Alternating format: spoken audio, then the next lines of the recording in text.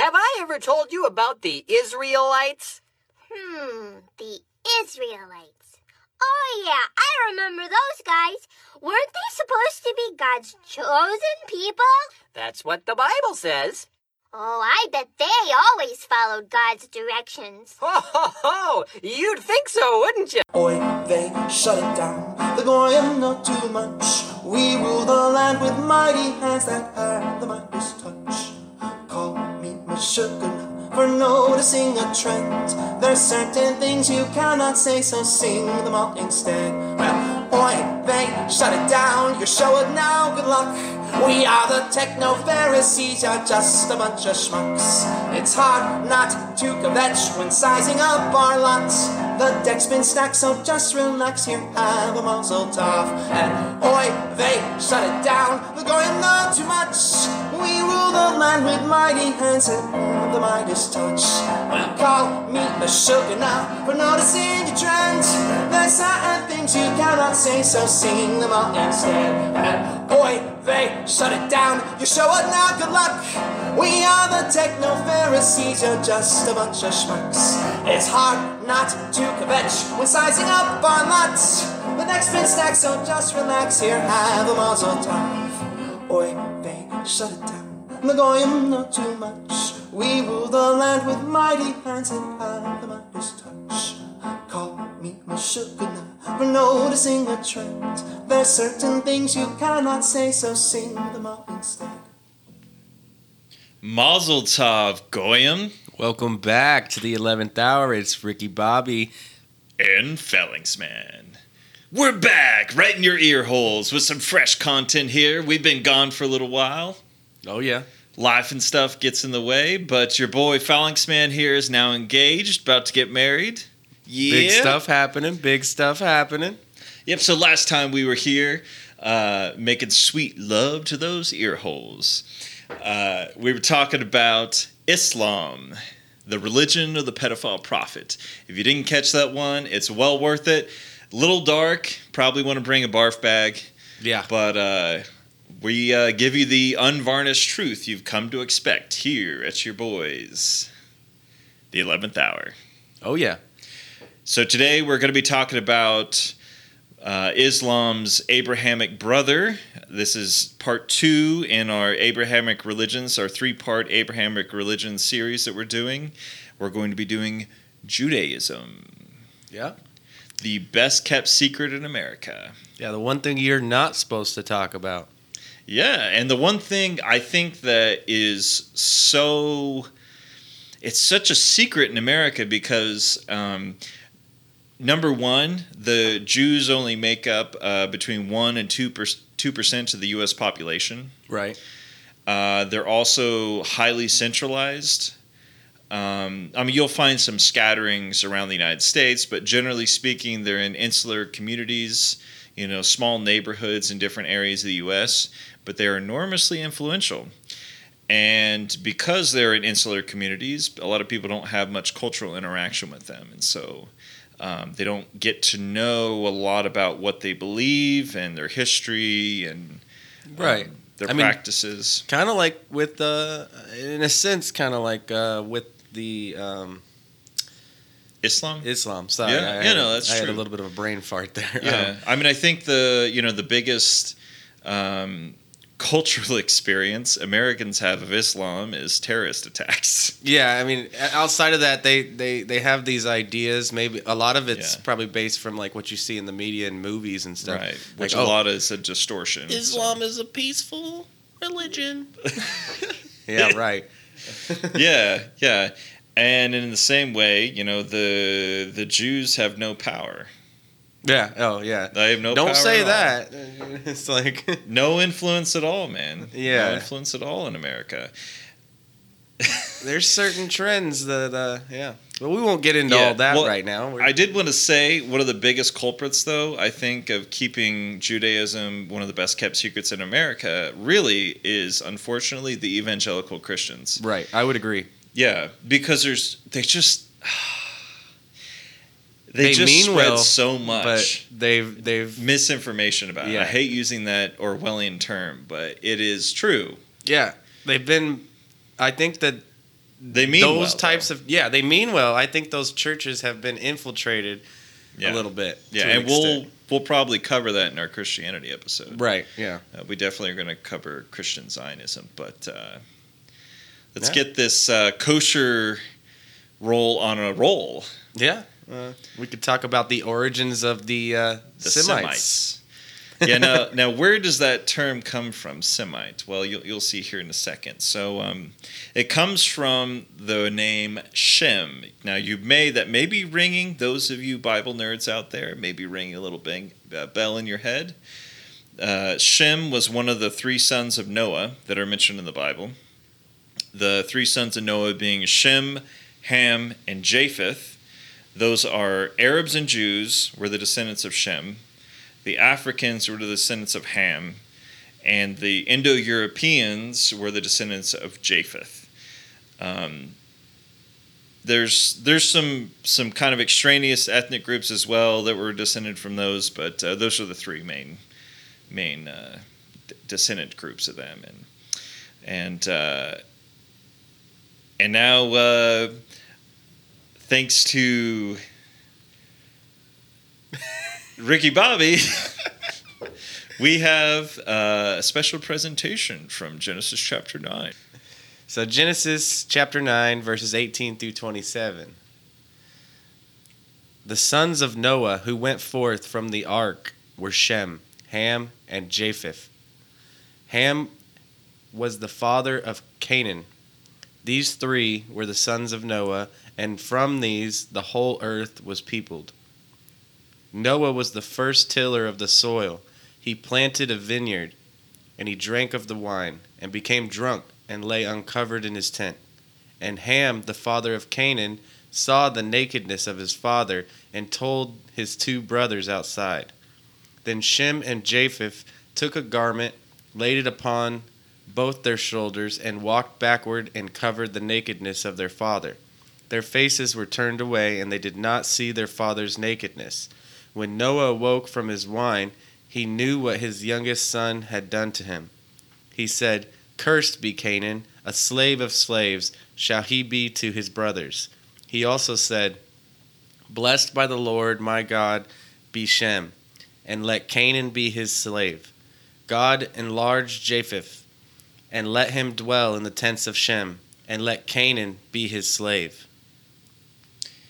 Yeah, and now there's a whole lot of context to that verse, and if you want to find out, or that passage, and if you want to find out more about that, I highly recommend giving the Whole Counsel of God podcast and the Lord of Spirits podcast. Both of those are on Ancient Faith Radio. Fantastic podcasts. Give those a listen. They've talked about this passage before. It's really interesting. But so as you can see, the descendants of Ham, right, they were cursed to be slaves.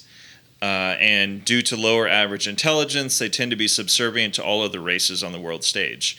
I mean, all throughout human history, for the most part, Africa has been kind of dominated by the rest of the peoples of the earth. Mm-hmm. Rightfully or unrightfully, you can have that whole colonialism discussion at some other time, but for the purposes of our discussion, that's kind of their it's how it's went. It's how it's been. So now we, both Ricky, Bobby, and I, are descendants of Indo-Europeans.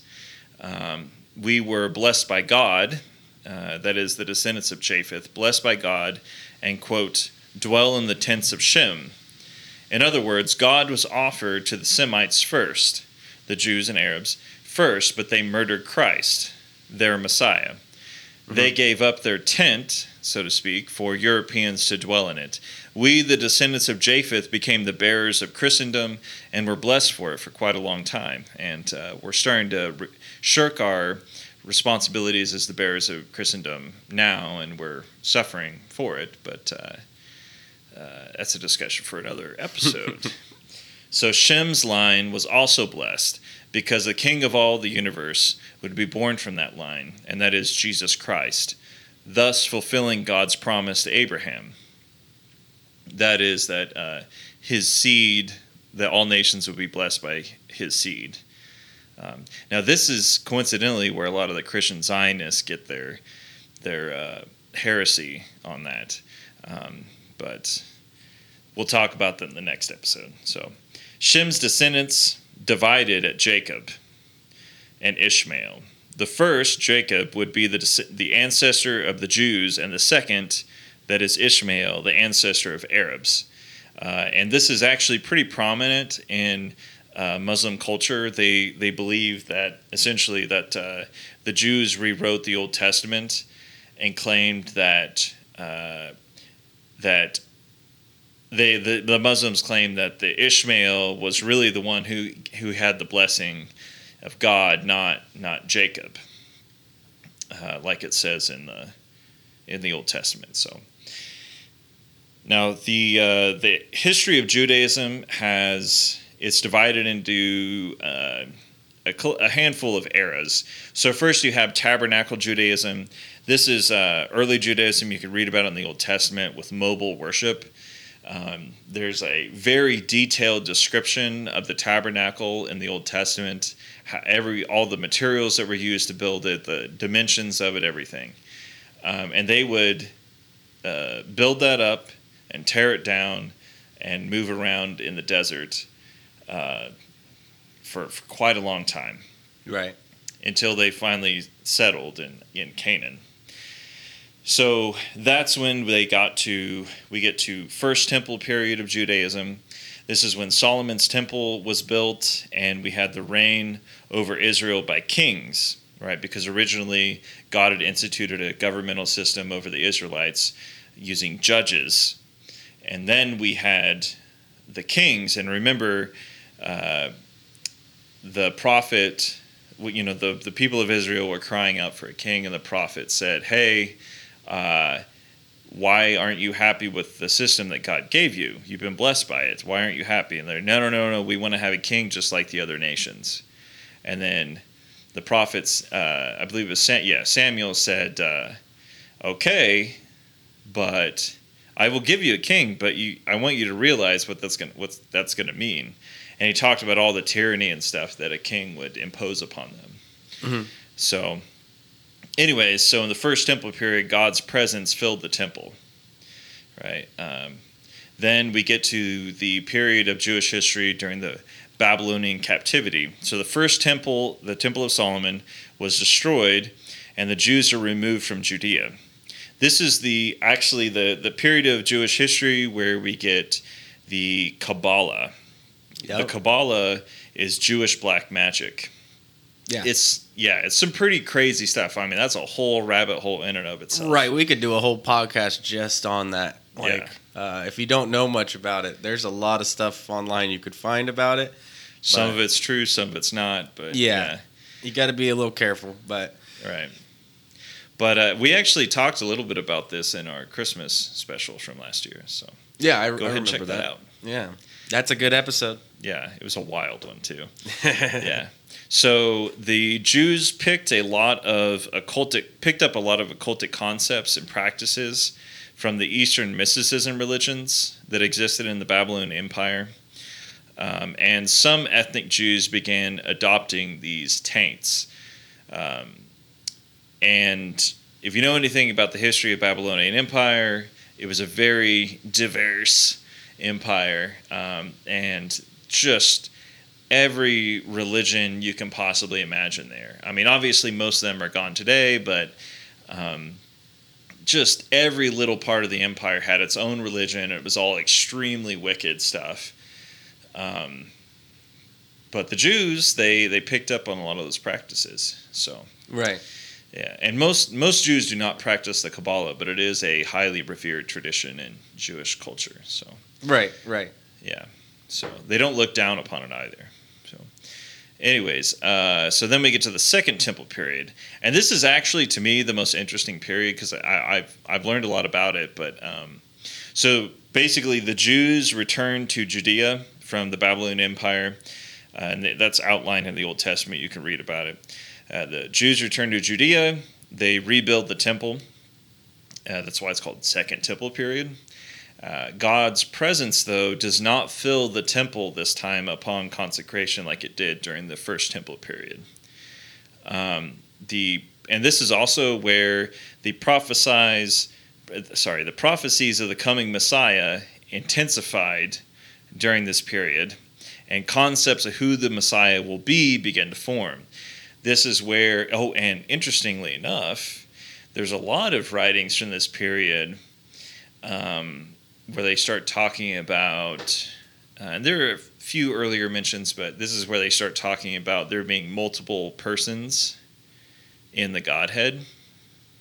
Okay. So, like, they at least believed in two. Father Stephen Damick from Ancient Faith Radio he says they believed in 2.5, maybe 3. So, but they at least had the concept of the Father and the Son. The Holy Spirit was kind of, there was a lot of disagreement on that in the Second Temple writings. But so then we get to, after that period, then we have the time of Jesus. Okay. And at this point in time, the Pharisees and the Sadducees, which are two sects of Judaism, they were the most prevalent ones. You also had the, the name escapes me, but the people that had the Dead Sea Scrolls out in Qumran. Anyway, there was some third, more mystical sect of Judaism. But the two main ones, especially in Jerusalem, were the Pharisees and the Sadducees. So the Sadducees controlled the temple. All the temple priests, like the Levitical priests, were Sadducees. And the courts as well in Jerusalem, they were mostly run by the Sadducees, the religious courts. Now, the Pharisees thought their Messiah will come, though, if they just follow the letter of the law enough. Right. So, of course, prior to this, during the Second Temple period, leading up to the time of Jesus, the Pharisees had developed this tradition of where they would never say the name of God, so they would never say Yahweh. The reason why they did this is because it says, "Thou shalt not take the name of the Lord in vain." Right. Yeah. So in typical Jewish fashion, they said, "Oh, fine, yeah, we'll just never say the name then," which defeats the spirit of the law. Yeah. But they're upholding the letter of the law, and that's all they cared about. So, and they also invented hundreds and hundreds of extra laws and rules, and all the rules were designed to sort of skirt around the Levitical law. Right. And it was really kind of shisty, to be honest. But anyway, that's why Jesus really was not happy with them. He called them a sinful generation. So, yeah. Anyways, so the Pharisees, they became extremely legalistic and abandoned the spirit of the law. This is demonstrated throughout the New Testament. You can look at John chapter 8, verse 44. That's where Jesus calls the Pharisees the children of Satan. In Matthew chapter 27, verses 15 through 26, we find eventually the Jews murder Christ and curse themselves in the process. Now, this is very important to traditional Christian doctrine. Now, this is anathema to Christian Zionists, the ones that believe that the Jews are God's chosen people. Right. But traditionally speaking, prior to the 1800s America specifically, every Christian on earth had this interpretation of this passage. And that is that when the Jews murdered Christ, they gave up, and that thus rejecting their Messiah, rejecting God, because he was God. When they did that, they gave up their chosen status. They were no longer Israel. Yeah. They were antichrist, really. I mean, by definition. So This is when the Christians officially became the inheritors of all the promises God made about Israel, about how he would protect them and yada, yada, yada. And you can see this language actually in the New Testament. It's not like it was some kind of doctrine that was invented later. Mm-hmm. And we can see this as early as, let's see, I believe it was 60, I could be getting this wrong, but I believe it was 60 AD when Revelation was written, approximately, circa 60 AD. And you can read Cole from Revelation chapter 2, verse 9, and Revelation chapter 3, verse 9. All right, so I'm going to read from these. So Revelations chapter 2, verse 9. I know your tribulation and your poverty, and the slander of those who say that they are Jews and are not, but are a synagogue of Satan. Yeah, and notice what he says there.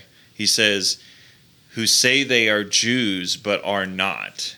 Right. Right, because realistically speaking, the Jews, not in an ethnic sense, but in a religious sense, ceased to exist once they rejected their Messiah. Right. Christians are the real Jews. It's kind of why Jesus was here, in a sense, also. Like, he wanted them to change what they were doing. Yeah, he was the fulfillment of everything in the Old Testament. Yeah. He was everything they were supposed to be looking for. But when God, came, literally, he came to earth. They rejected to them. They killed him. It's like they didn't just reject him, they killed him, yeah. They murdered him, they slandered him, they made up lies about him, they called his mother a whore. They eventually started saying that he's in hell and that he's boiling, yada, yada, yada. Yeah. And if you don't believe me, I'm sure, a lot of Christian Zionists out there love Ben Shapiro. There is an interview you can find, if you do a little bit of research, there's an interview you can find where somebody asked Ben Shapiro about his views on Jesus Christ. Oh, yeah. And, and of course, Ben Shapiro first kind of tries to, sidestep it, but then the interviewer kind of pressed and asked and made him answer the question. And Ben Shapiro straight up said, woo, thunderstorm. Ben Shapiro straight up said that his view is the typical Jewish view. Those are his words. And that they believe that Jesus was essentially a false prophet who tried to lead a rebellion against the Romans and got what was coming to him. Right. Yeah. I mean, it's kind of, yeah. So, you want to read 3 verse 9 as well? Yeah. All right. Behold, I will make those of the synagogue of Satan who say that they are Jews and are not, but lie. Behold, I will make them come and bow down before your feet and learn that I have loved you.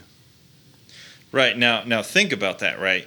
Because if you think back to Paul was murdering Christians thinking that God loved him for doing so, that he was doing it for God. But then he had that experience on the road to Damascus. Right. And he learned who Jesus loved. And that Jesus was God. Why, Paul, why do you persecute me? Yeah. And the Jews today, if you read their literature, they literally believe, and this is an ethnic thing too, they believe that the Jews are the only people that God loves, and that everybody else just exists to serve them. Right. That's, yeah, and if you do any research at all, I mean, you can find that out if you... Yeah. Just read some. What I would recommend is don't read literature that is designed for people that are not Jews to read. Yeah, read what they're reading. Yes, exactly.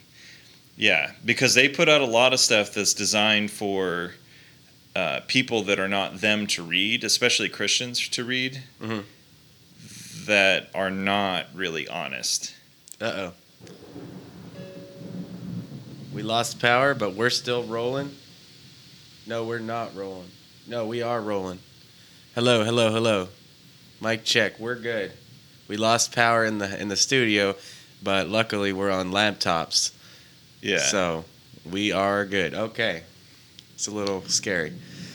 Not scary, but I thought everything messed up. Can you like stop the recording and then we can restart? Because we probably lost power to our mics and stuff. No, we didn't. Good? The power's coming from your laptop. Oh, hell That's yeah. why I was saying, okay, we're good. For a second there, Based. I was like, oh crap. But Yeah. yeah, we're good. Oh, I hope I'm You know, okay. the weather can't stop us. We're getting this podcast out. Yeah. Yeah. Anyways, Yeah. So anyway, point is, Christians are the real Israel. Jews are a bunch of frauds. So, so this To be brings, blunt. yeah. I mean, just to be frank. So this brings us to the next section of Jewish history. This is the destruction of the temple and the Jewish diaspora. So. Jesus, and you can read this in the Gospels, Jesus prophesied that the temple would be destroyed. Right? And long and behold, 70 AD, after the Bar Kokhba rebellion, the Romans leveled the temple, the center of their religion, and the Jews dispersed. right. Yes. Now, it's kind of interesting because it's sort of like, well, you didn't get it the first time around when Jesus was alive. So then God tried to like really rub it in and say, hey, come on. Like, this is not what I've tried. Like, I've tried to save you people, and you murdered my son, and let's see if you get it this time. But they didn't. Now, what's crucial about this, right, is the significance of this in the next phase of Jewish history, which is really the beginning of modern Judaism, Right, the Judaism we see today. And that is the birth of Rabbinic Judaism. So with the loss of the Jewish temple, the Jews had to reinvent their religion. And the reason why this is so is because if you read the Old Testament, all of the religious practices of the Jews centered around the temple. If you do not have the temple, you do not have Judaism. At least not a Judaism that Abraham would recognize. Right. Because it's all a cycle of sacrifices at the temple. It's all designed, and festivals are all centered around the temple. You don't have it, you don't have Judaism. So, since the temple was destroyed, the Jews departed from the systems of the Old Testament, and they invented rabbis. Now rabbis, obviously Jesus was a rabbi. They did have rabbis before, teachers, but instead of them being sort of an auxiliary role, Now they were kind of at the forefront of it. yeah, they were the center of the religion now, Right. whereas the temple was the center before. So eventually, the Talmud would supplant the Torah as the authoritative text for the religion. So now the Talmud is actually a collection of the sayings and teachings and writings even of the rabbis, and it started getting collected around 200 AD. And you actually have two different versions of it. There's the Babylonian Talmud and the Palestinian Talmud, and they're basically the same.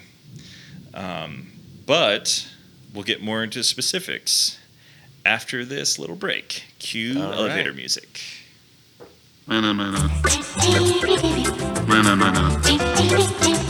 Mana mana.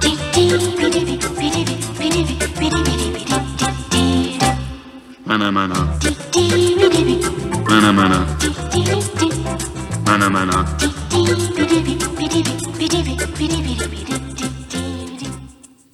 Break over. Oh, yeah. All right. Got some sizzling hot, juicy nuggets of secret Jewish knowledge here for you. Moving on to the fundamental beliefs of Judaism. So, obviously, we're not going to go over every little bit of their beliefs, but this is the high points, so to speak. So, Right. Trying to give you guys a kind of a perspective of it all. yeah. So, the central text of Judaism, unlike what many people believe, is not the Torah. It is the Talmud. And by the way, I just want to say, for this section of the podcast, I actually interviewed a guy who grew up Jewish. Okay. I interviewed our friend The Nose. The nose. A few times, just to, kind of talk over Judaism with him. So it's not like I'm just pulling this out of nowhere. Right. And I also, of course, researched, did my reading and stuff. So, so the central text is the Talmud, not the Torah. So nominally, the central text of Judaism is the Torah, nominally, in name only. Specifically, the Pentateuch. So the Torah is not, generally speaking, not the entirety of the Old Testament, the Christian Old Testament. Right, so it is the first 5 books, or the Pentateuch, which means 5 books. Okay. So that's Genesis, Exodus, Leviticus, Numbers, and Deuteronomy. But in practice, the Talmud takes a preeminent position. So the Talmud contains the spirit, in quotes, so the Torah. Even in cases where the Torah says something is explicitly wrong, like murder, the Talmud's teachings is what is followed instead. Right, and this is where people get kind of the wrong idea, I think, about Judaism, and they're saying, well, it's just the Old Testament. You'd think that, wouldn't you? Yeah, that's not necessarily true. Like, It's not at all. true at all. Like, it's something that I know. I mean, I won't go too much into this, but I grew up Presbyterian, and we were taught that. Right. Yeah, I mean, I grew up Presbyterian too, and we were taught that. So yeah, it's like I think a lot of people don't realize that. Yeah, and I think it's kind of interesting actually. When I was talking to our friend The Nose, who we've had on before, Brazilian BJJ Evola. Yep. He was a veteran, so he actually was. I don't want to give too much information out about him, but he was arguing with his cousin about Judaism because she is sort of re-embracing her Jewish roots. And he was constantly saying things like, but hold on, the Torah says yada, yada, yada. And then she would say, yes, but Rabbi yada, yada, yada says in the Talmud, da, da, da, da, da. So It's like, okay, yeah, but the Torah says explicitly this. yeah. So you tell me in that scenario, which one is the authoritative text for Judaism? Yeah, it's Yeah. So the second fundamental tenet of Judaism is Loxism. So Loxism is the belief that Jews, ethnically speaking, by the way, and then there's a whole religious half to this as well, but ethnically speaking, because Judaism is a religion, but the Jews are a people, like an ethnic group as well. So I'm sure a lot of people know about that. It's the belief, Loxism is the belief that Jews are inherently superior to Gentiles. right. And that's racist. Basically, like, I hate to be that guy, but But it that's actually racist. is. Like, when you Yeah. get down to it, because they're Jewish people are an ethnic group. Yes. And it's like their religion is racist almost, like, in a sense. Right. And you know what I hate the most about this, right? Because personally speaking, I don't give a crap if somebody is racist or not. Right. I don't care. It's not really, it doesn't affect me in the same way I feel like it would affect some people. I mean, even if they're like being explicitly racist towards me, I don't really care. Right. I think that there's bigger problems in the world than that. Like, yeah. It's like, the problem I have with it, though, is that the same people who believe in Loxism, that is Jewish supremacy, are crying day and night about the plague, that white supremacy is the number one terror problem. Yeah. It's a number one threat. They're calling us in racist. America. Like, it's insane. Yeah, I mean, you want to talk about white supremacy? Let's talk about Jewish supremacy. Really? Like, yeah, the term white supremacy, it really, I feel like it's overused. Yeah. And Jewish supremacy is underused. Yeah, I mean, most people don't even realize that they believe that. Right. Yeah. Yeah, actually, a friend of the show, I can't use his real name. Let's call him Toku, because that's part of his gamer tag. He actually dated a Jewish girl for a while. Not for very long. Because the moment that he had dinner with her parents, they were, like, he knows a little bit of Hebrew and Yiddish, and she brought him there, and they asked him if he was Jewish or not. And he's not even a little bit Jewish. He's Swedish. And then they started having a conversation in Yiddish, and they didn't realize that he knew the Yiddish. Right. And so they were literally talking about, like, why are you bringing this goyim to us? Like, why are you bringing this goy to us? He's just a filthy goy. Yeah. Like, he has no soul. And that's what they believe, though. They literally believe that Gentiles have no soul. It's like, and don't take our word for it. You can look this up. You can go and read about it. It's just read the Talmud. I mean, obviously, most people, even rabbis, don't have time to read the entire Talmud because it's like 60-something volumes. But it's gigantic. But it's in there. I mean, it's not hard to find. And another thing, too, so this word goyim that we're throwing around, it means Gentile, but, like, goyim has more different context to it than just saying Gentile. It's because it's also an insult. It's kind of like it means slur, cattle, kind of, in a sense. Yeah, I mean, because it means Gentile, but they use it like referring to their cattle. Yeah, like these are my cattle. These are my goyim. And sorry, it blows my mind that the same people who believe these things want to lecture us about white supremacy. Yeah, and I mean, they're the leaders of the whole anti-racist movement. I mean, don't take my word for it, but it's true. So yeah. And they also believe that Gentiles exist only to serve the Jews. Like, one of their prophecies that they believe in is that, when the Messiah comes, that the Messiah will conquer the entire world, and that he will give every Jew so many goyim to be his slaves. Yeah. For all of eternity. Crazy stuff, people. It's crazy stuff. Now let's talk about something that might turn your stomach here.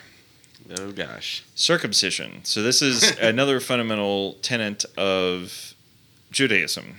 Mm-hmm. So the original circumcision that you can find in the Old Testament, in which Abraham was commanded to circumcise himself and his whole house.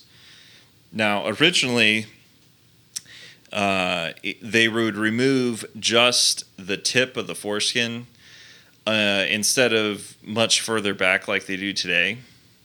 I mean, just the tip. And later on, a new method was developed as a form of rabbinical revenge, in which they removed everything that we have in typical circumcisions today, which is a lot more. Which, yeah, I mean, you can do some research on it, but it changes the male organ significantly. for good. Yeah, and it actually, I'm not going to get all into it. If you're If you're interested, in this, you should look it up and yeah. yeah, there's actually a phenomenal video by a man named Eric Klopper, who is Jewish, by the way. And he was a researcher at Harvard, and then he gave this lecture in one of the Harvard lecture halls, a public lecture called Sex and Circumcision, an American Love Story. You can look it up on YouTube. It's really interesting, very, very interesting, all about circumcision. And it's interesting because he actually was fired after he gave that lecture. And he's been filing lawsuits against Harvard for wrongful termination, among other things, violations of free speech, yada, yada, yada. Right. Because he didn't say anything that wasn't true. But you talk about these things, and they will unperson you. Yeah, just watch. Who knows? Yeah, It might this happen might to be us. over the line. We'll see. We'll see, yeah. So anyways, in a Jewish circumcision, the moil, which is a rabbi specifically for circumcisions, he performs the circumcision. The moil performs the circumcision. The circumcision, the ritual is called the bris, which is short for something, something, something bris. Anyways, I don't speak Hebrew. So the bris has two stages.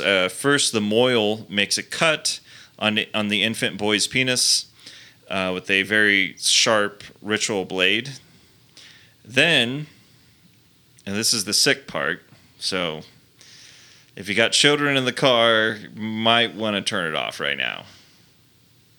Okay, so the moil sharpens his long fingernails. He keeps his fingernails really long just for this, just for doing brises. And he sharpens the fingernails. Then he uses his fingernails to rip and tear the remainder of the foreskin from the baby boy. It's a pretty bloody process. The baby's screaming the whole time because it's an incredibly painful experience. Right. I mean, it's imagine getting kicked in the balls like 100 times. It's very painful. And they've actually done studies and they found that there are signs of sexual trauma on infants, like for the rest of their life. The ones that are circumcised versus the ones that are not, it's much, much more likely to have signs of sexual trauma. Well, I mean, it makes sense, though, because it's probably very painful. Yeah. And it's like your brain, it probably imprints something kind of, in a sense. Yeah. Now, obviously, like a medical circumcision, it's still very painful. Right. But it's not... they do it in a different manner. Well, they use sharp implements. They don't use fingernails. Right. Like, which to me, just tear. thinking about that makes no sense to me because imagine, like, I just know, like, what about infection and how dirty fingernails are? That's disgusting. Yeah. Yeah. Oh, and I forgot that there is a third stage. I forgot to put it on our outline here. Okay.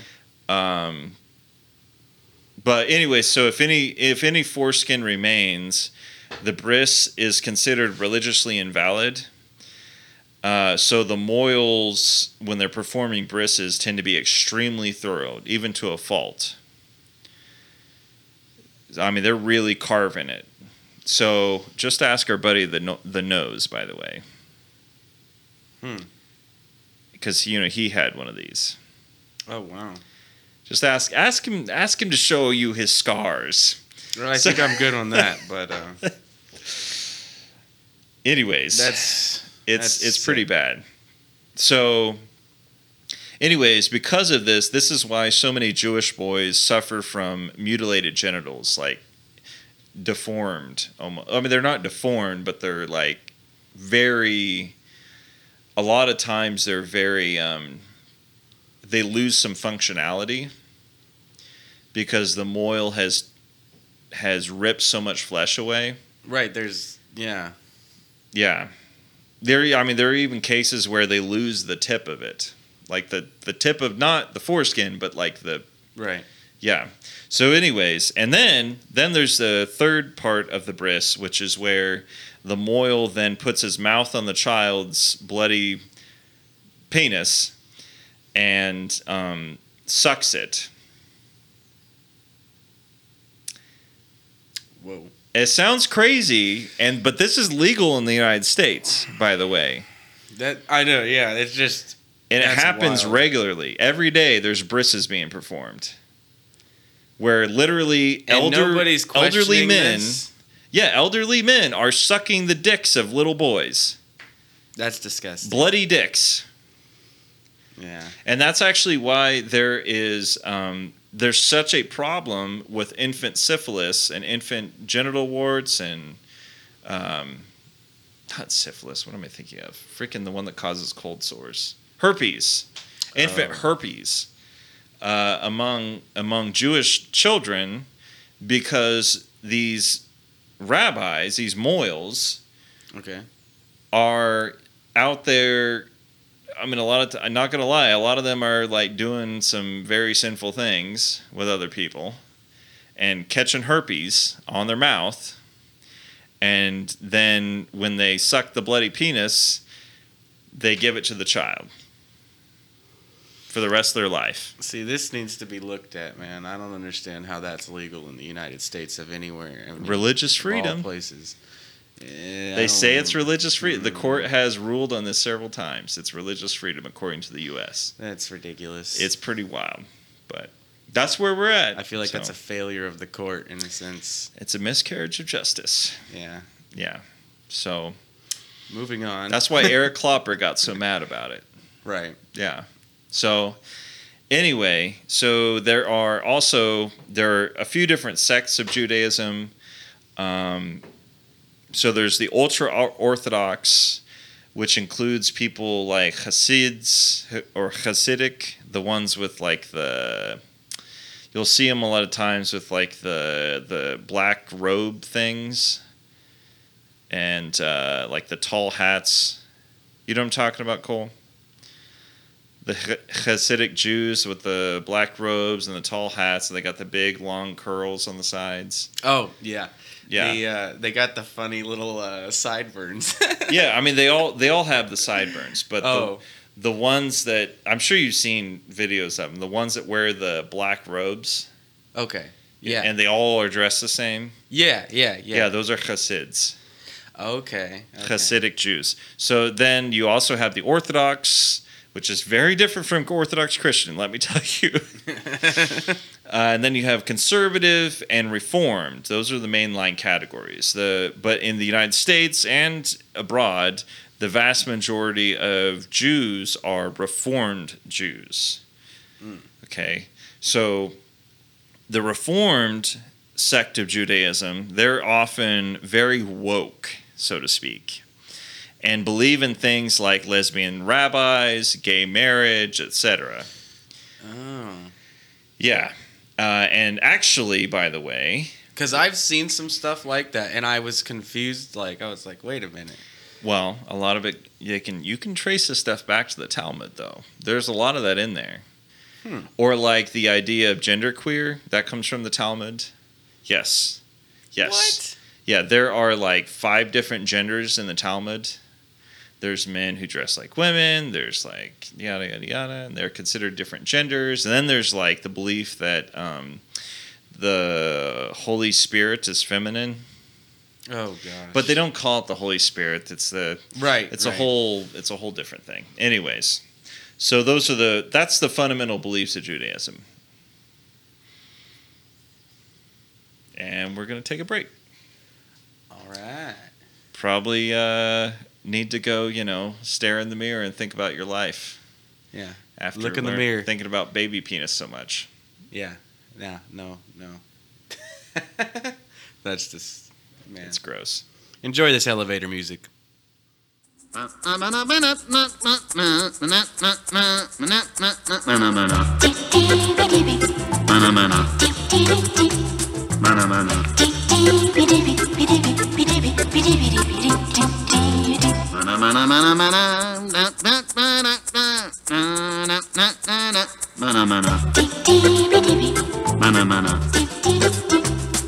Mana mana. And we're back from the break. Oh, yeah. I hope you've regained your appetite there. Yeah. That was some pretty sick kinda stuff. dark stuff right there. But we had to get through it, and it's something you got to know about. Yeah. So. There is evil out in the world, and every man should be able to confront it and look it in the face and stare it down and say, I will destroy you. This is true. This is true. So let's talk a little bit about the Talmud, why don't we? Yeah? So the Talmud is a compilation of teachings of the rabbis, as we've said before. It began to be compiled in the 200s AD. Nobody knows exactly the year, but it was in the 200s sometime. So the first section of the Talmud is called the Mishnah, which covers the religious cases brought before the rabbis. The rabbis would then form opinions on the case and explain their reasoning based on the spirit of the Torah. So the second section and the bulk of the Talmud is called the Gemara. The Gemara is rabbinical analysis of the Mishnah. This is why the Talmud goes so far into left field away from the Old Testament. And so in other words, you have the Torah, right, which is inspired by God, right? Mm-hmm. Then you have the Mishnah, which is legal cases that are supposed to reflect the spirit of the Torah, whatever the hell that is supposed to mean. And then you have the Gemara, which is analysis of the Mishnah. So you have analysis of the Torah. Right. So you have 2 degrees of separation there from anything that's even related to God. And that's why you can go so far into left field as you're about to see. Like so far away from anything that... I mean, I know a lot of Christians out there are going to find some of this stuff absolutely horrifying. But it's in the Talmud. You can look it up. We're going to provide the references here. So you can find all kinds of sick moral standards in the Talmud. Such as, here we go, Moed Katan. You can find this in Moed Katan 17a. That's Moedkattan 17a. Right. Says... If a Jew is tempted to do evil, he should go to a city where he is not known and do the evil there. Yeah, so in other words, don't just, resist temptation and not do something evil if you're Jewish. Go to some other city where there's not Jews and do it there so you won't bring dishonor upon the Jews. Right. That's so twisted. Yeah, that's crazy. Then we have Sanhedrin 58b says, if a Gentile hits a Jew, the Gentile must be killed. But if a Jew hits a Gentile, there's to be no punishment. It says it elsewhere in the anyways, so Sanhedrin 57a says, a Jew need not pay a Gentile the wages owed to him for work. So in other words, the Gentiles are to be slaves to the Jews. The Jews have if a Jew hires you, they have no obligation to pay you. Right. Religiously. So then Baba Metzia says, Baba Metzia 24a says, if a Jew finds an object lost by a Gentile, it does not have to be returned. Sanhedrin 57a says, when a Jew murders a Gentile, there will be no death penalty. What a Jew steals from a Gentile, he may keep. What? See the Loxism here? This is why so many of them believe in Jewish supremacy, because of this stuff right here. Baba Kama 113a says, Jews may use lies to circumvent a Gentile. And actually, funny enough, Muslims actually have a similar standard for non-Muslims. So they believe that, right.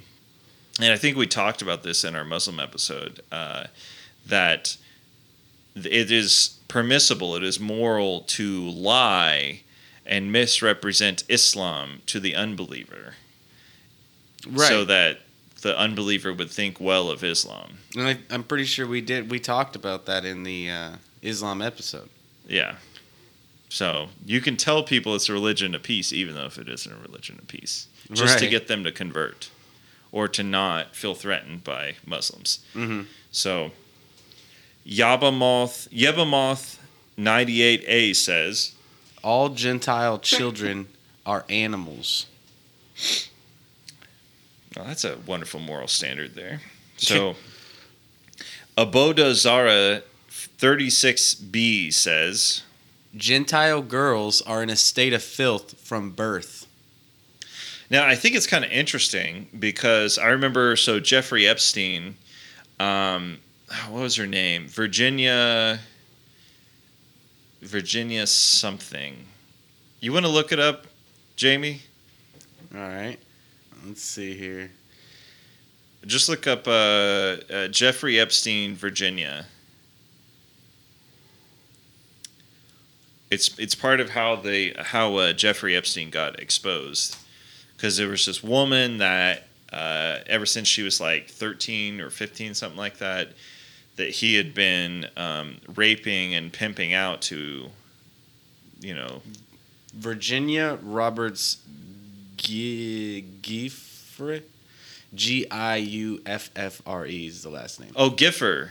Giffer? Okay. Geffer, I think that's the one. So anyways, she talked about, and she kind of got she got censored for this actually, but I think it was ABC News was interviewing her about her experience with Jeffrey Epstein and that whole thing, and one of the things she said that I thought was very interesting is she said that that they were very they would degrade her a lot and Right. treat her like she was nobody, and they told her the reason why they did that whenever she would say something about it is because she deserves nothing because she is not Jewish. Now obviously I'm not saying that Jeffrey Epstein represents all Jews, Right. or Ghislaine Maxwell represents all Jews, because actually I think if I remember right, Ghislaine Maxwell was the one that was saying those things to her. But it's a prevalent belief among them. So Right. anyways, because Gentile girls are in a state of filth from birth. So moving on. Sanhedrin 55b says, A Jew may marry a 3-year-old girl as long as she is 3 years old and a day. and Sanhedrin 54b says, 54b? Oh, sorry. Lost my place there. A Jew may have sex with a child as long as the child is less than 9 years old. Wow. I'm getting Islam vibes here, I'm getting Jeffrey Epstein vibes too. right? Although a lot of those were over 9 years old, but Yeah. yeah, and it's interesting because if you look statistically, everybody wants to throw a fit about the Catholic priests diddling little boys, which there is a problem with that. Okay, Right. But if you look at it statistically, the group that is statistically most likely, like clergy-wise, is most likely to be guilty of molesting children Right. are rabbis. Yeah. I've looked at some of the data on that, By a lot. especially in New York. Multiple times more likely than a Catholic priest. Yep, New York. Yeah. Yeah. Yeah. And finally, for this, not finally. There we are. Yebamoth 63a says, Adam has sex with all of the animals in the Garden of Eden. What? yeah. A little different than the Genesis I remember.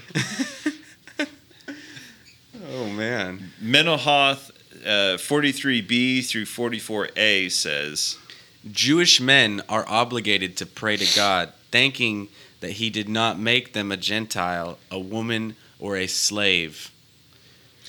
yep. interesting. Yeah, that's paints a pretty good picture. Yeah, and so the Talmud also has some especially blasphemous things to say about the Virgin Mary, the Theotokos, and Jesus Christ. So in Sanhedrin 106a, it says, She who was the descendant of princes and governors played the harlot with carpenters.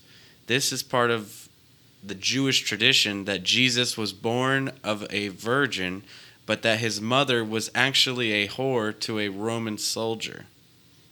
Wow. yeah, and that's actually, there was it's supposed to be a comedy. I didn't find it very funny, but there was a Netflix show there for a while. It was written by Jewish writers, I think I know what you're talking where about. they depicted Mary, mother of Jesus, as a prostitute. And they actually get it from the Talmud here. Wow. Yeah. So Sanhedrin 45a or 43a says, Jesus and his disciples practiced sorcery and black magic, led Jews astray into idolatry, and were sponsored by foreign Gentile powers for the purpose of subverting Jewish worship. Wow. That's an interesting conspiracy theory there. Yeah. So Shabbos 104b says, Jesus learned witchcraft in Egypt, and to perform miracles used procedures that involved cutting his flesh, which is also explicitly banned in the Bible. yep. Wow. He was Major accusations. Yeah, it's actually, there's a specific name for that kind of magic. That's what's called blood magic. Because you're cutting yourself, and the Native Americans used to practice this a lot. Where you would cut yourself or inflict extreme pain upon yourself as sacrifice to feed the entities. You would feed the entities pain and blood so that they would do wild. things for you. Yeah. So then Gittin 57a says, Jesus is in hell boiling or being boiled in feces. This is something I've heard about before. That's just sick. yeah, and actually in the Babylonian Talmud, Gittin 57a says that Jesus is in hell boiling in a lake of semen. It's just disgusting. Yeah, of his own semen, by the way. It wasn't enough that they killed Christ. They got to go and do this too? Yeah, they blaspheme him day and night. Yeah. Wow. Because, see, when the temple was destroyed, they had to remake, and Christianity was on the rise, right? And they were not happy about this. A lot of Jews were leaving for Christianity. Right. And so they had to remake their entire religion and make it a response. They were reactionaries against Christianity. And that's why so much of Judaism is explicitly against Christ. Like they renounce him regularly. He is like if you were to convert to Judaism, so they don't make you renounce Buddha. They don't make you renounce Allah, Muhammad, or anybody else. But you do have, even if you're not a Christian, you have to renounce Jesus by name. It's You have to say that he is a false prophet. Now, why is that, you know? Oh, right. It's interesting. What you doing there, Goyen? Or Rabbi? What you do there, Rabbi? So, Sanhedrin 43a says, and this is the last one. Claims Jesus was crucified for practicing sorcery. Yup. Interesting. Yeah. In the words of Ben Shapiro, he was a false prophet that got what was coming to him. Yeah, that's wild, man. So I hope that gives you guys a pretty good idea of the kind of things you can find in the Talmud. Right, yeah. And finally, in preparation for our next episode, which is going to be on Christianity, in preparation for that next full episode, at least, let's talk a little bit about Christian-Jewish relations throughout the ages. Okay. So, of course, early on, the Jews are murdering Christians in the first couple centuries. Of course, you had the most famous case, Apostle Paul, but he wasn't the only one. A lot of Christians were being persecuted by the Jews because they were, needless to say, they were very angry because Christianity really threatened a lot of the Jewish power structure in the region. Plus, they felt like they were blaspheming God by saying that he had a son, and both the Jews and the Romans were upset that they were eating the flesh of their God, our God, communion. Right. So, anyways, it was not a good start in the relations between the two religions. And then, of course, we had the Christian Crusades. And I know we talked a little bit about this during the Islam episode, that it's fairly misunderstood. Like, people think that the Christians just one day decided to, the Pope decided just one day to go kill a bunch of Muslims. But that's not what happened. Right. But, yeah, part of the Christian Crusades, actually, and I read this, I was actually in a book written by a Jewish guy. I can't remember what it was called, but he was talking about how during the Crusades, after a while, the Crusaders started killing a lot of the Jews. Because at first, they didn't start out killing the Jews. Really? Everybody wants to pretend like they were, they would go into the Holy Land and then like just started killing the Jews. All these people are killing more than just the Muslims. Yeah. But originally, actually, they would spare the Christians and the Jews, and they would just kill the Muslims. But what happened was, after they had conquered a few cities, and then the Muslims started taking back some cities, one thing that would often happen is the Jews that were in those cities would actually betray the city and open up the gates for the Muslims and work with the Muslims to help them conquer the city. Really? Yes. And because of that, the Christian Crusaders started killing the Jews right alongside the Muslims whenever they would encounter them in the Holy Land. Okay. Yeah. So, say what you will about the Crusades, but it's not like it happened for nothing. Right. Yeah. So, and then of course we had the Inquisition, which was, a lot of people have some misunderstandings about that too, obviously, but it started out in the Spanish Empire because, as we talked about in our Islam episode, there was the Reconquista, in which the Muslims had taken over huge swaths of France and Spain and southern Italy. And so the forces of God, forces of the Europeans, fought hard, city by city, to push them back into North Africa. And so what they left behind was a lot of these cities that for over a couple hundred years had been under the rule of Islam. Right. And so there were a lot of Muslims there. And there were a lot of Jews there too, but there were a lot of Muslims there. And so the Inquisition, they were essentially trying to get these people to convert back to Christianity. And so they were trying to drive these, pagan religions out of their kingdoms. So, and then, so blood libel. This is something that I believed for a very long time until just recently. Now I have a bit more complex of thoughts about it. So anybody who's studied Jewish history and Jewish Christian relations has probably heard about this blood libel.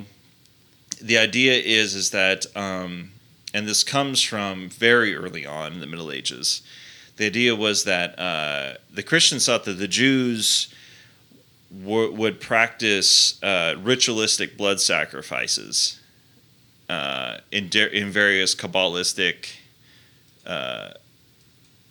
practices. Anyway, I left you some space there to edit. So, anyways, because they believed that they were committing ritualistic blood sacrifices, there was a whole lot of like popular uprisings against the Jews in these regions. It's not the only reason why they're uprising against them, but funny enough, there are actually a lot of legal cases where various Jews were getting charged with murder and sometimes convicted of murder, where they were literally kidnapping the children, the babies of Christians, and then sacrificing them for various rituals. Oh, wow. And this is not as fake as you would think. That's the thing. Like, I used to think this was the most ridiculous thing ever and that it was completely fake. Yeah.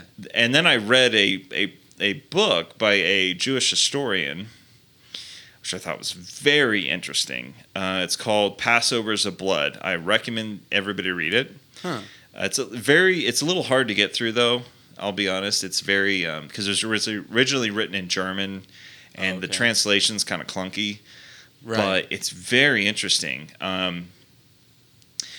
But I learned that a lot of these, there was a lot of legitimacy to this. Like, there were a lot of people where, like, evidence had come forward proving that these people had actually stolen Christian children and they were actually using them in ritualistic blood sacrifices. Wow. And, yeah. And so, yeah, and so now a lot of times, and you can find this in, like, Haaretz and the Jewish Forward and stuff like that, a lot of pro-Jewish publications. Okay. You can find a lot of times, like, people saying things critical of the Jews or, like, blaming them for various things. A lot of times they will call it a blood libel because they program people so much to think that that's completely false and that automatically, anti-Semitism, anti-Semitism, anti-Semitism. Right. You know? And they'll liken it to that. But it was real. That's the thing. It was real. Huh. So, now, it wasn't real in every case. There was actually a fair amount of paranoia about it, too. Right. But, like, it was more real than people think. Huh. And it was not isolated incidences. So, we also have another case of interesting Jewish-Christian relations, the public publishing of the Protocols of the Learned Elders of Zion. Have you ever heard of this book, Cole? I don't think so. Okay, I used to have a copy. I don't know where it's at, but so a Russian priest actually, I don't remember the whole story behind it, but essentially he discovered the writings of the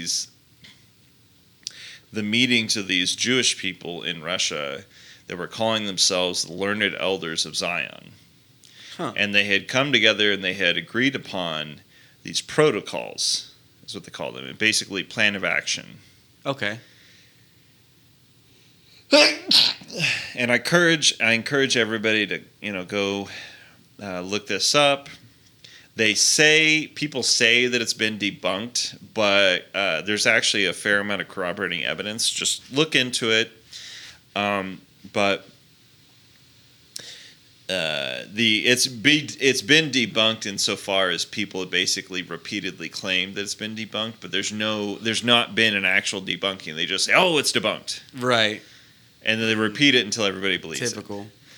Yeah.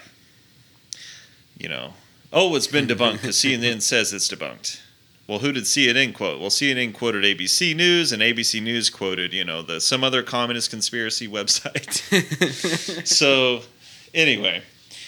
But in this book, they talk about how, for one thing, they want to destroy the family unit. In order to weaken the goyim. Oh, and one of the things they talk about explicitly explicitly in it is setting the goyim's women against the men. Interesting. Another thing that they talk about is getting the goyim's children out of the home as much as possible and into public schools. Also happening. That's real interesting right there. They also talk about one of them is also reducing world population. You can actually see this on the Georgia Guidestones as well. I think the number is a little higher in the Protocols of Learned Elders of Zion than just 500 million, like it is on the Georgia Guidestones. But anyways, there's a whole slew of different things in that book.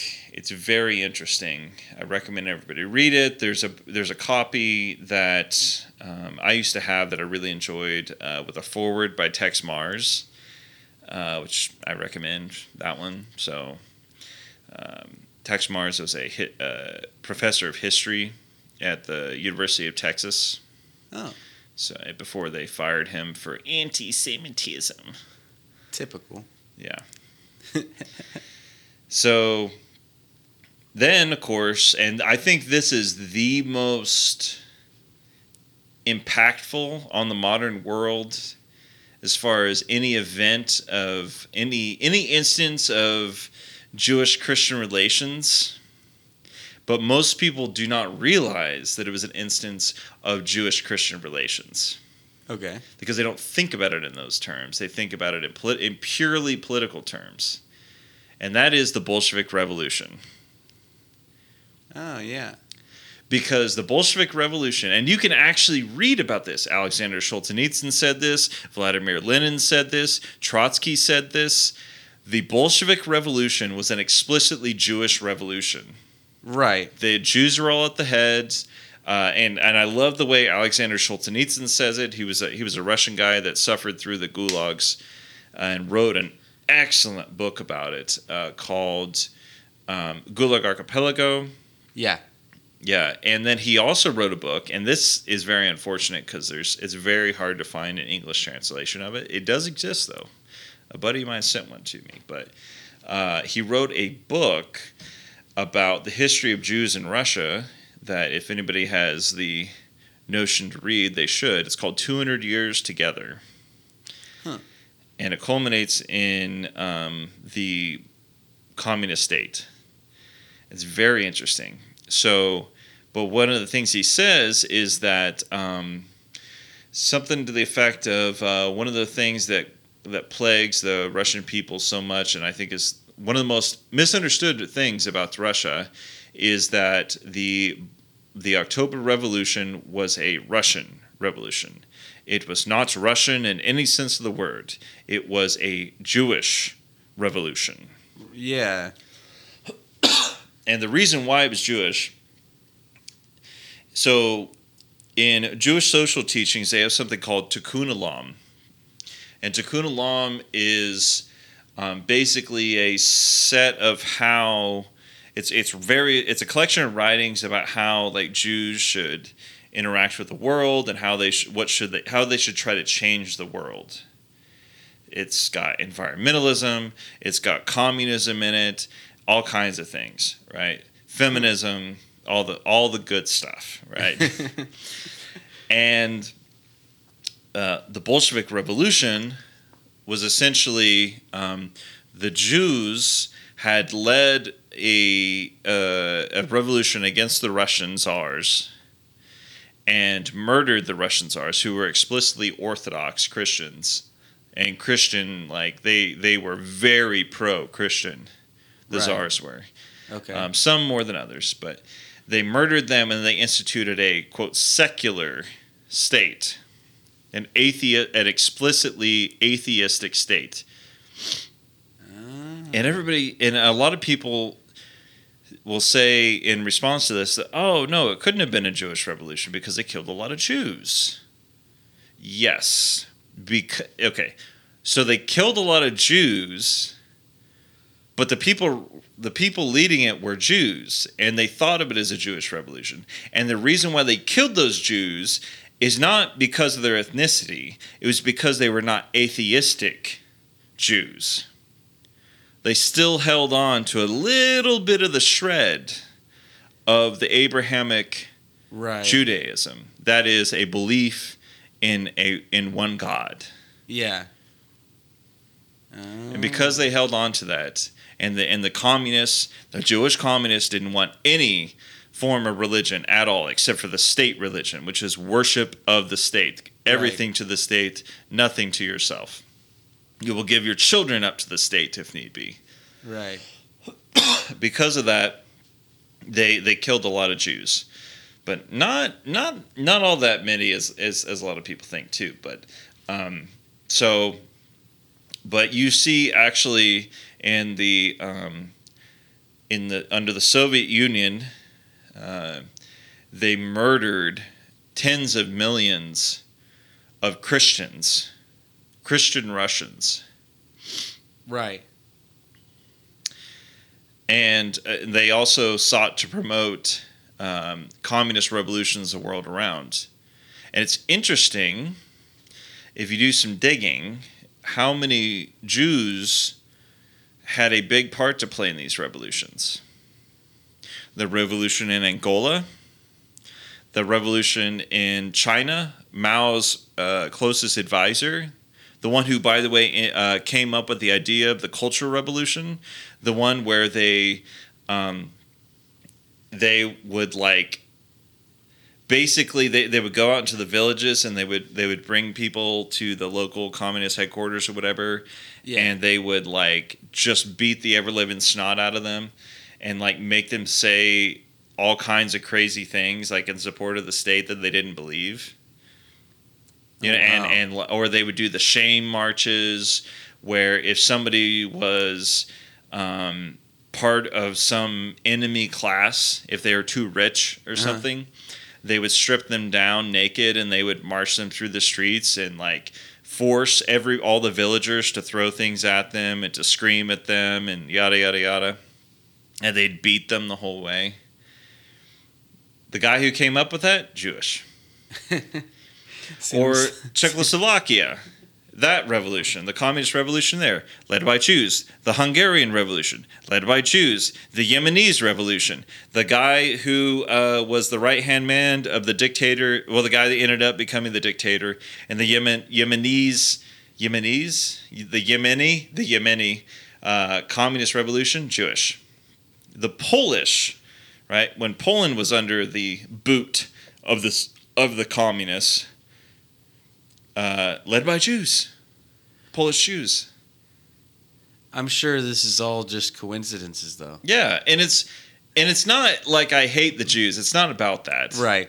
And this really, realistically, it's not. We're not trying to focus in this episode too much on the ethnic component. It's more the religious component. But I think it's important to point out, it's one comes from the other. The reason why communism is so popular among the Jews is because of Tikkun Olam, which is all based upon the Talmud.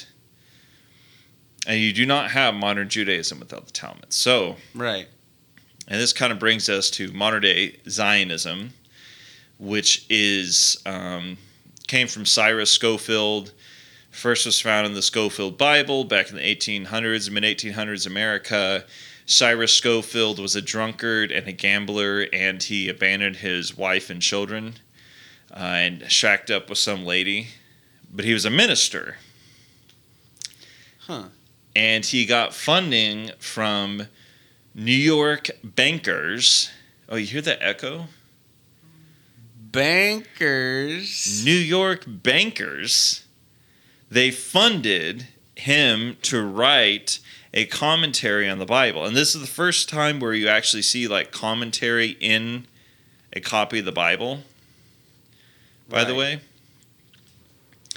And this is where you find the first instances of interpreting Scripture in such a way as to make it so that like Christians have to, in order to be good Christians, they have to bless the Jews, and pushing for the formation of a Jewish state. and all these things. They paid him to publish it, and they also like massively like they poured a huge amount of money. And these people were not Christians that were funding this, by the way. Poured a massive amount of money into promoting it and getting this Scofield Bible into the hands of so many people. And I would say it was an outrageous success, because think of how many evangelical Christians believe that Zionism is part of traditional Christianity. Yeah. And That's it makes, not some vile heresy. makes no sense Yeah. when you look at it from the outside. But when they're born in it and surrounded by it's it. what they're taught. That's what they believe, and some of them get very angry when you mention these things. Yeah. And about the only time you find anybody who's a Christian but doesn't believe in it, 9 times out of 10, that person's going to be Catholic. And there's a lot of animosity between the Catholics and the Protestants. And so that is true. Yeah. So they're not going to be apt to listen to any arguments about it. Yeah. So anyways, this was not, this whole thing was not, this episode was not to hate on Jews. We love Jews. We're the biggest fans of Jews. Some say I am the biggest friend to Israel they've ever had. Channeling the Trump here. Oh, yeah. But I think it's important that we clear the air. Right. That we all understand what Judaism is. No, it is important, especially when we're looking at Islam, Judaism, and Christianity, how it's all interconnected, how it all started. I think this is a cool series to do, in a sense. Yeah. I'm pretty excited for the Christian same. one. We're going to be tough on it, though. We're going to talk about stuff, the good maybe, times, the bad times. Right. Yeah. Good times and the bad times, because, you got to be fair and balanced. Right. But for real, not like it's going to paint a very clear picture once we finish it up. And if you listen to each part of it, then I would hope that you guys come out of it having a better understanding of the three. And yes. Yeah. So, this is a banger of an episode, man. Yeah. So, anyway, so look forward for the next full episode on Christianity. This is Phalanx Man. Ricky Bobby. Signing out.